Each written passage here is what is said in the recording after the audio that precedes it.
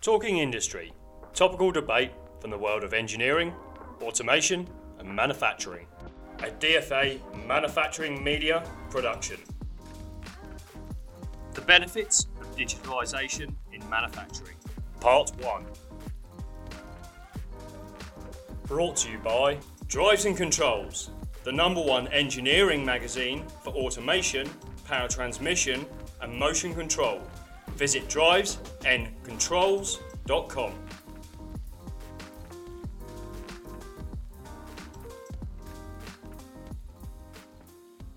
Okay, and a very warm welcome, and it is a warm welcome, certainly here in London, to Talking Industry. My name is Andy Pye.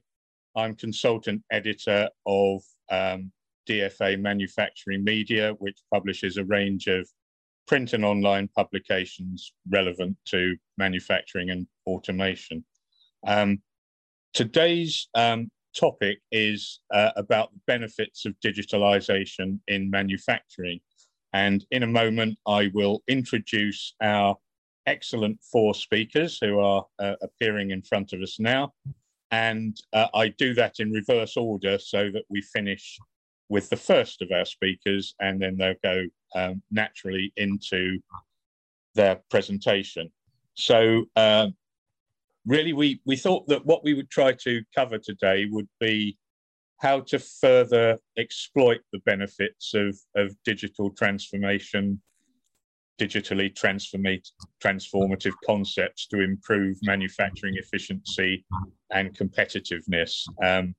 And, you know, we all know, I think, that the UK is perhaps not in the fast lane when it comes to this. So we're not here to beat up the UK. We're here to work out what the positives are that we can point in their direction, and perhaps how we can overcome some of the limitations of the way that they're not necessarily exploiting things like IIoT, Industry 4, smart factories, digital twinning, machine learning, analytics, artificial intelligence, lots and lots of opportunities.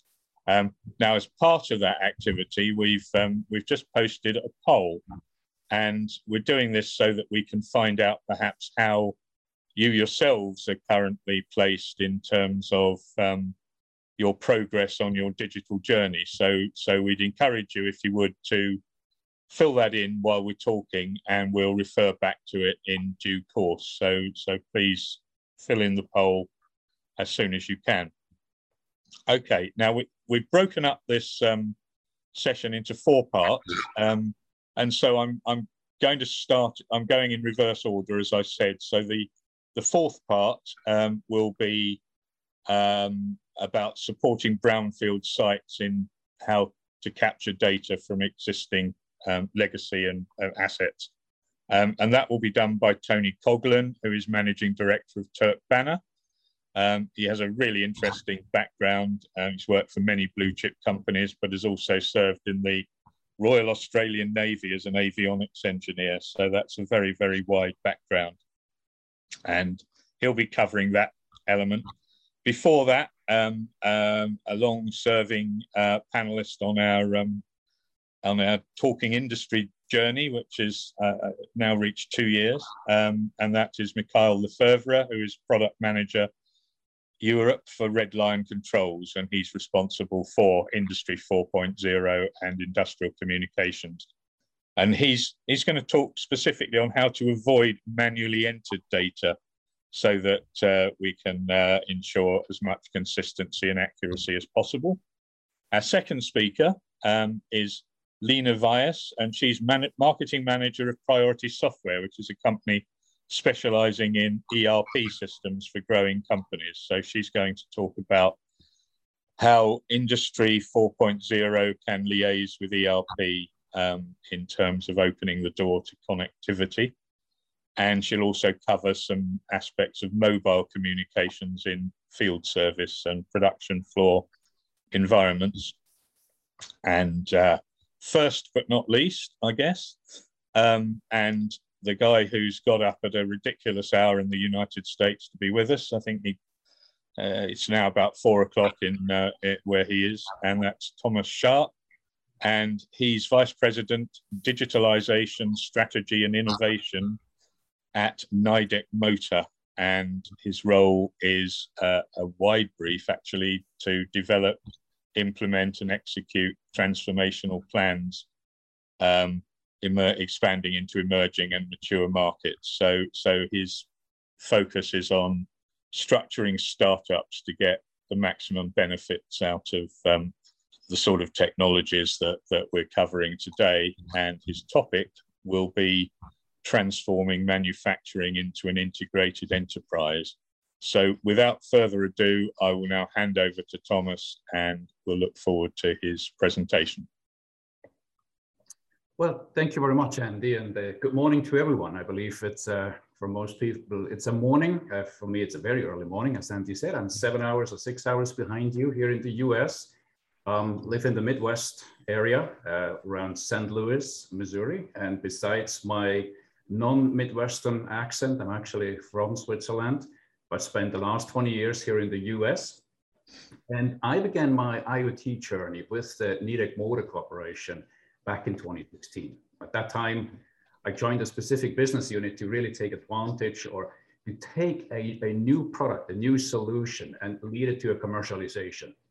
And it was a remote condition monitoring solution.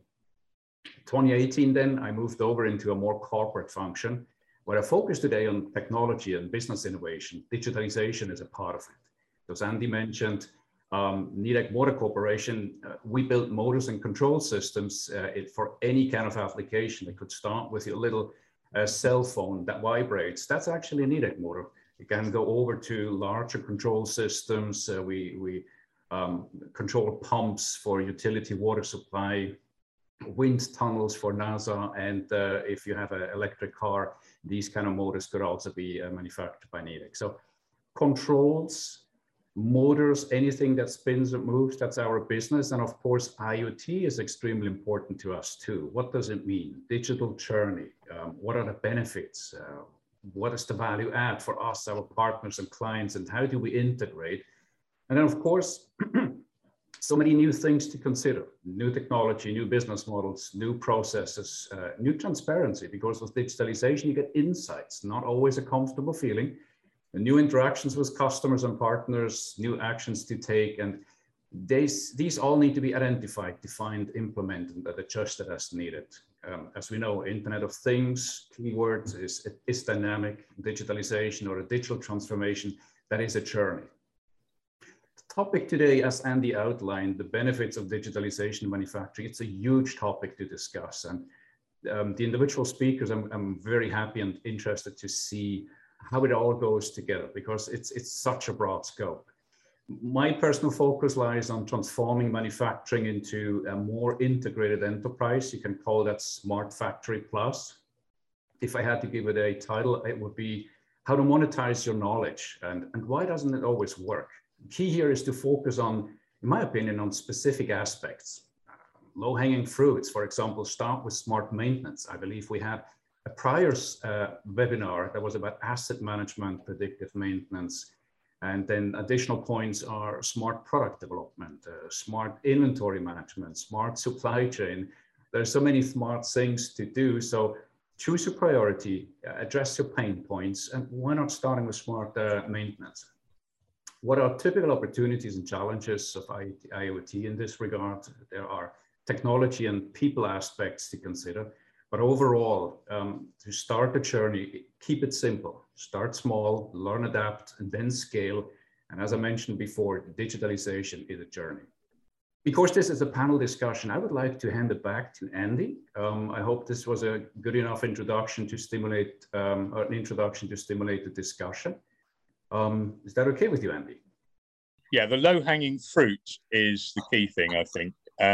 So I thought maybe we could do a quick survey of our panelists. What is your low-hanging fruit? What are your pain points? If you had to pick one or two, what would you choose?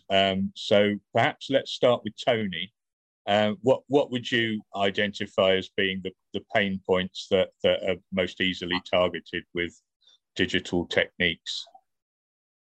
Yeah, I think the pain points vary from obviously customer to customer. We see a lot of the pain points as the fact that their machines are so old. So the pain point really sits where, how are they going to start the journey? A lot of people, if new machines come in, they've got like space in the PLC, they've got memory where they can integrate additional things, and that's where they get a lot of that's where there's a lot of confusion in the industry at end users. They want to collect this data, but they just don't know how they're going to start the journey. And I think, the pain point then is quite clear for them, where they're just concerned that there might be a large cost, and that's always puts people off, doesn't it? And when I have a chat in a little while and discuss the Turk Banner solutions, we're trying to get people on that journey at a very low cost, and identify hopefully that there's a return on investment with not too much expenditure. So do you see that one of the fear factor is about how much cost and disruption the change in approach might cause? Yeah, I think people are starting to adapt now. They're throwing a lot more resource at it. So it depends where what type of end user you go to, how big maybe the projects team is, or the continuous improvement team, because a lot of information can be fed to them, and they don't know if they're getting value out of the information they're receiving, and it can be quite scary. I've heard of some customers invest a lot of time and money into projects, and they're not seeing the full benefits of it at the moment. Right. Mikhail, I know you have an interest in legacy machines and collecting data, so perhaps that might be one of the pain points that you've identified, and are there others as well? Indeed. Yeah, I see two main big points. The first one is the adoption by the people. We always think digitalization, we always think technical. Okay, are we able to get the data from this machine to send it to a bigger machine or bigger computer? And at the end, we never think about the people who has to play or has to work with it every day. And what we see is the people adoption doesn't work if the new system is too far or too different than the system or the organization they used to play with during these long years before the digitalization period. I mean, some process exists since several decades in industries, and with digitalization, people or project managers try to change all this organization because they want to use this software or this system. So everybody in the organization has to change its way to think and to organize their daily work, and that's a big problem. If people doesn't adopt the new digitalization organization, it will never work. It will never work. It's the main problem is the people. This Talking Industry episode is brought to you by Drives and Controls, the #1 engineering magazine for automation, power transmission and motion control. Visit drivesandcontrols.com. Lena, what would you see as being the pain points with the customers that you deal with? Well, we see that a lot of companies realize that they need to invest in new technology, but when we go to the actual daily business, we see that a lot of these systems and new technologies are not integrated into a specific system. So you have separate systems with separate silos of data, which don't communicate with each other. We have to enter data 2 or 3 times, which can also cause errors, and you lose valuable time. So adopting the new technology is a good thing, but you need to make sure that it's connected and integrated into the entire environment.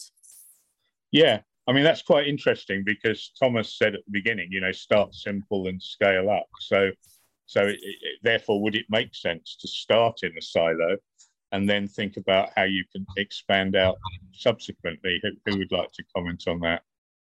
Yeah, so I will explain a little bit further. It's starting in a silo is not the right idea, I think, but it's finding a platform that is open enough, that give you a future-proof technology to make sure that you can change and integrate other systems time by time. Of course, you don't need to change your entire systems and then the entire work in progress at one day, but you need to start step by step, doing it like department per department, but you need to make sure that the technology is open enough to connect all the new technologies inside and to make sure that you have one database to manage.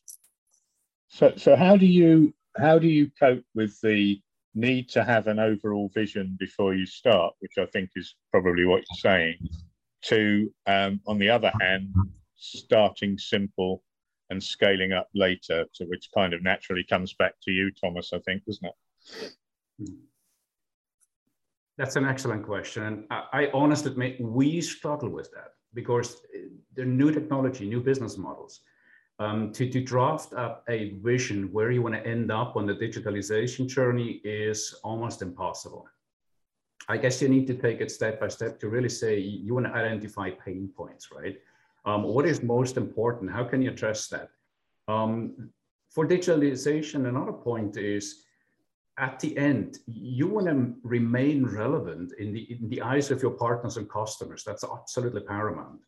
And the technology is here. That is my belief, right? Digitalization refers to the use of the change in digital support and processes and tasks, the strategic use of technologies, and there are multiple technologies here, and the automation to really keep pace with the changing customer expectations and economic conditions. And I guess nowadays, customers change much more often. Yeah, that's the whole transformation is much quicker than what we used to in the prior 20, 30 years, much faster pace. And that's in response to widespread advancement in the communication technologies.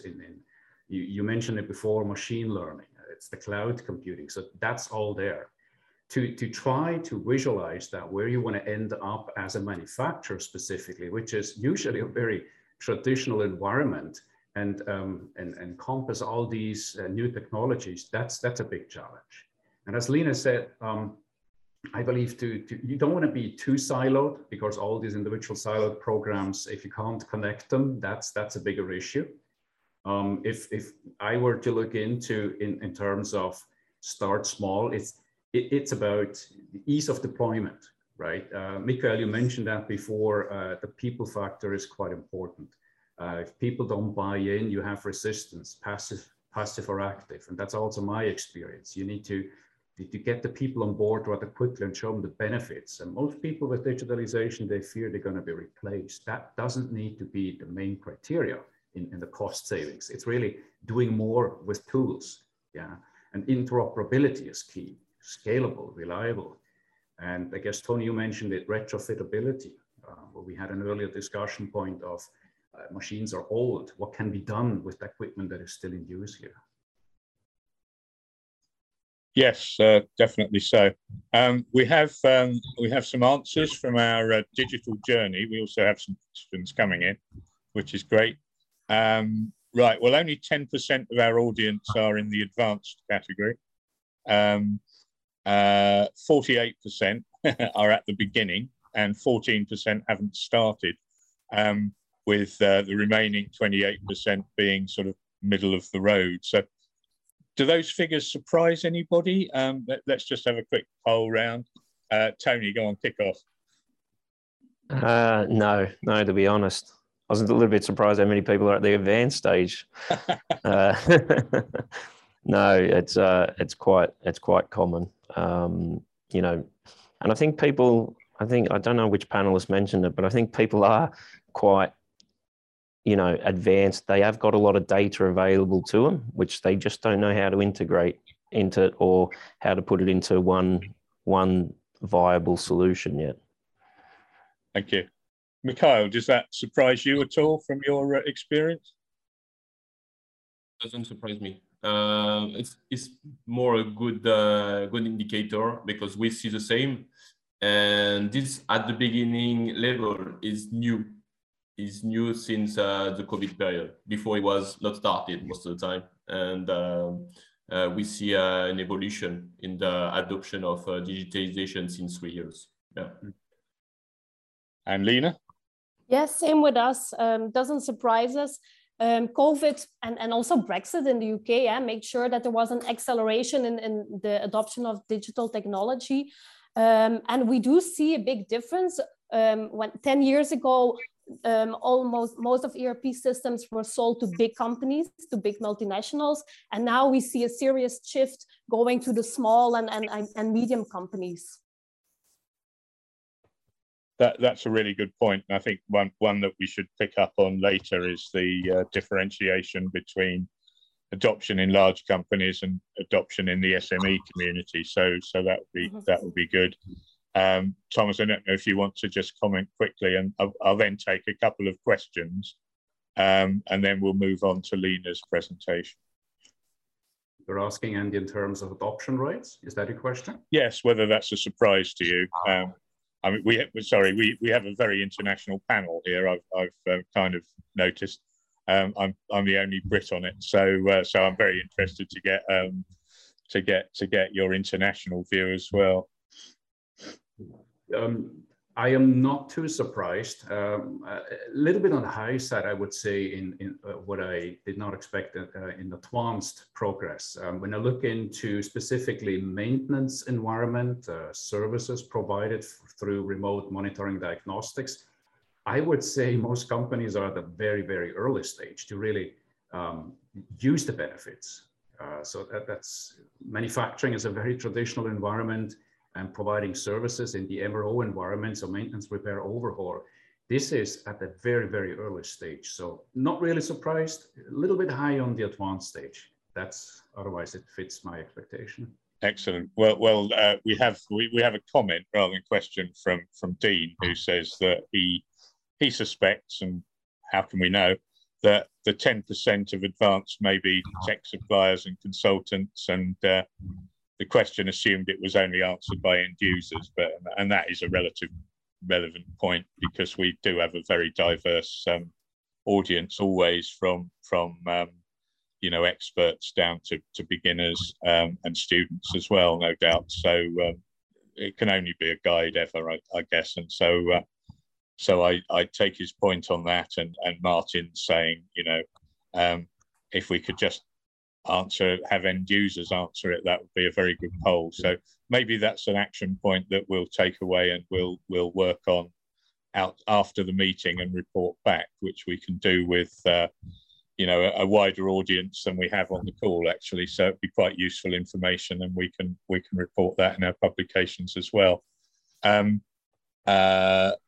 Now, it was Prasad who agrees with Thomas that predictive maintenance is one of the low-hanging fruits.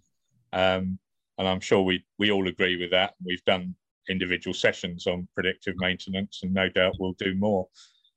He also refers to digital dashboards and the automation of production and OEE reporting as being another one.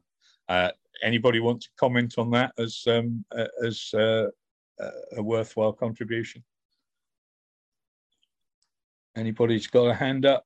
No. Okay. Well, oh yeah, go on then, Mikhail. Yeah. Just in time. No, that's that's true. That's a long-hanging fruits, and that's the first request we get from the customers when we go on the field. It's smart industry, smart maintenance, or maintenance 4.0, and production performance. That's always the first question we have. Yeah. Ibuka says in the context of he or she calls obsolete machines, and points out that very often these are located in remote locations with poor signal availability, and also the reluctance of people willing to adopt new technologies. So there's kind of 2 points there. So let's have a quick run round on that. Tony, people not willing to adopt new technologies, is that a problem? No, I think people will, and I think it's just about educating them to how easy it is you know, and that was one thing I was going to discuss. And I agree with Abuka, wasn't it, who made that comment. If the infrastructure is not in place, people think, well, do you know what? It's a lot of money to upgrade an old machine. But again, if you put the infrastructure in, it could be future-proof and when a new machine comes in. So you've got to balance it that way. And one thing, you know, part of my chat will be the capturing of data in these remote locations.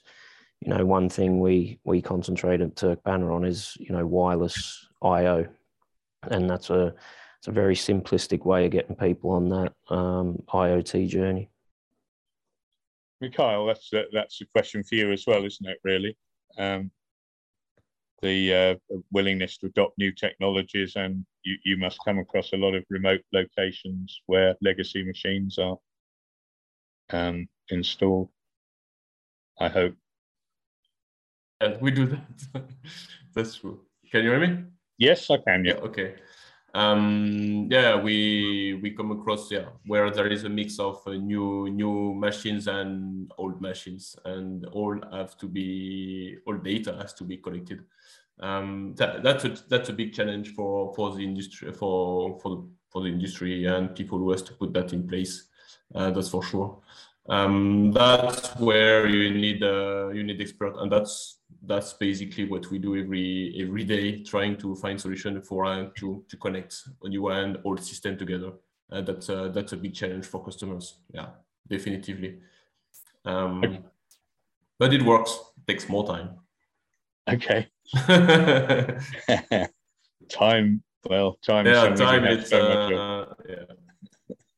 Exactly. Thomas, do you want to comment on that, and then I will finally get to Lena and give her the floor. Yeah, in regards to adoption, it's about the people, right? Because the transparency that digitalization brings in really helps you also understand what are individuals doing. A machine operator, you can measure exactly how long his lunch break is. That transparency is not always welcome. So you're automatically going to have, to some extent, resistance in the adoption rate.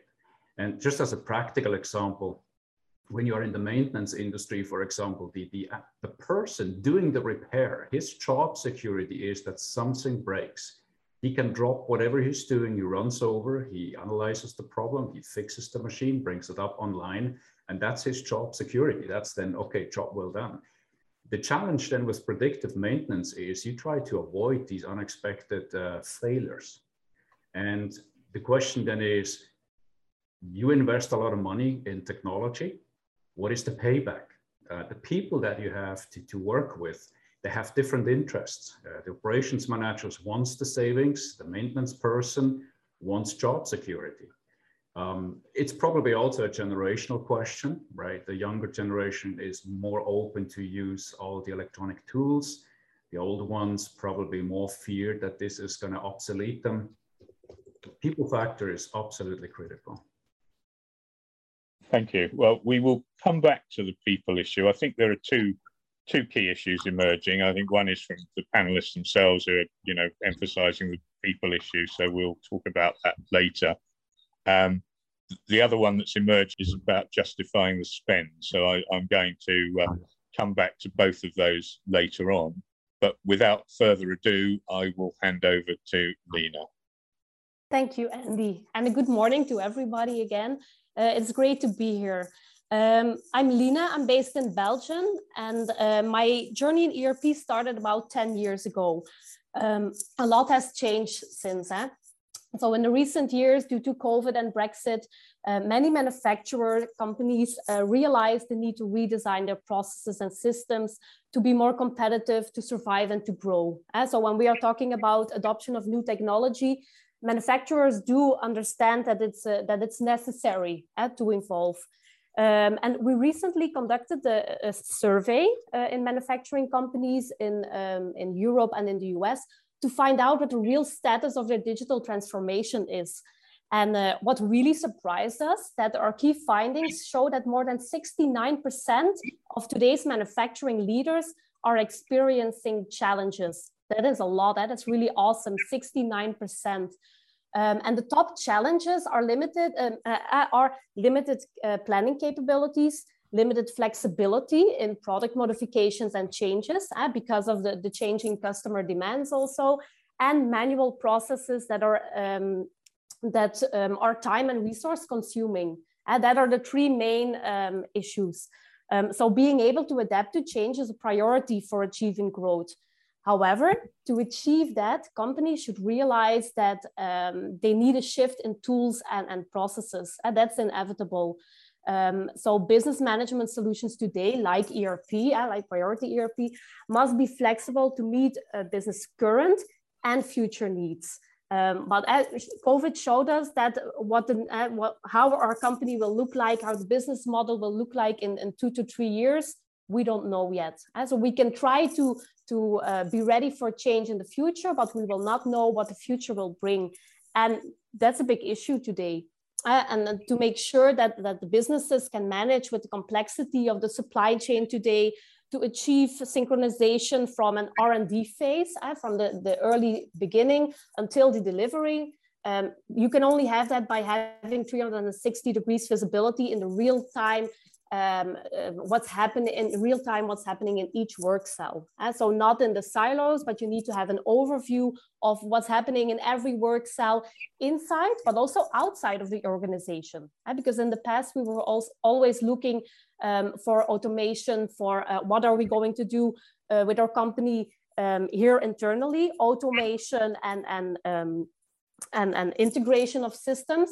But we also need to keep in mind what's happening outside of the company, what's happening with the suppliers, how do we have enough supply from new goods or raw materials, and then the customer demand, which is changing, which is going fast, which is coming in via multiple channels, online, via the sales reps, via many different challenges and ways. And we believe that the only way of having a full view, real-time view on your business is by integrating mobile solutions in the factory itself, on the work floor, where people are monitoring or measuring what they're doing. They add their time, they are registered which kind of materials they're using. We can see how many goods are ready at the end of the cycle. And also people on the road at the field service teams and sales reps, they have access to the full ERP, to all the data to be able to do their job well. So we believe that mobile ERP is a cost-effective way to open up the ERP functionalities to the entire workforce. But that's just the beginning, because we're talking about Industry 4.0, and there we talk about connectivity, making the factories smarter and more intelligent, and converting the factories into smart environments to create a closer cooperation between the business partners, like the suppliers, the customers, and also the employees. Higher productivity, efficiency, and self-managing production processes, where your people, your machines, the equipment you use, the logistical systems behind it, and all the work and process components communicate and cooperate with each other directly on one solid platform, and with billions of sensors embedded into the environment to collect critical production data. The only thing is that the real challenge of if you have all this data available is to exchange, collect, store, and analyze all these types of data. And that's where we come in, a modern, hyper-connected ERP platform, not just for automation, but really to actually help organizations to embed data insights into their business processes. For manufacturers, this means that data can be captured at each stage of the process to analyze the productivity, to see how efficient are the people, what is the profitability of every good you produce, or also on all the services that you do besides the production process. So it means that inefficiency can be spotted and acted upon at the source, at the time that it's actually happening. And then we also see a growing integration of artificial intelligence-enabled bots in management systems. When I say AI-enabled bots, I mean like with your phone, where you can talk to Siri. You talk to your phone. Imagine if you could talk to your ERP and say, open a quote for this customer. The ERP will ask you, well, do I add the discount that you did all the previous and all the previous quotes? So the system will help you in how to handle your customer well. They will have access to the history, and we will know how to anticipate on their demand. And if we go a little bit further about the machine learning-based BPM, an ERP system can define business processes according to behavioral patterns. Like instead of defining specific business processes in the implementation project, the system will learn what the users are doing and will in turn define the BPM itself. So you don't have to do it yourself. So to conclude, I think the improvement can be realized through data-driven decision-making. It's too important to overlook, but using data to make decisions requires the proper digital foundations are in place, something that many manufacturers today currently lack. So Andy, now I'll give back the floor to you and kick off some questions. This Talking Industry episode is brought to you by Drives and Controls, the #1 engineering magazine for automation, power transmission and motion control. Visit drivesandcontrols.com. Thank you for listening to Talking Industry. Stay tuned for part 2 across all podcast apps. Follow us on social, subscribe to our newsletters and keep up to date at talkingindustry.org.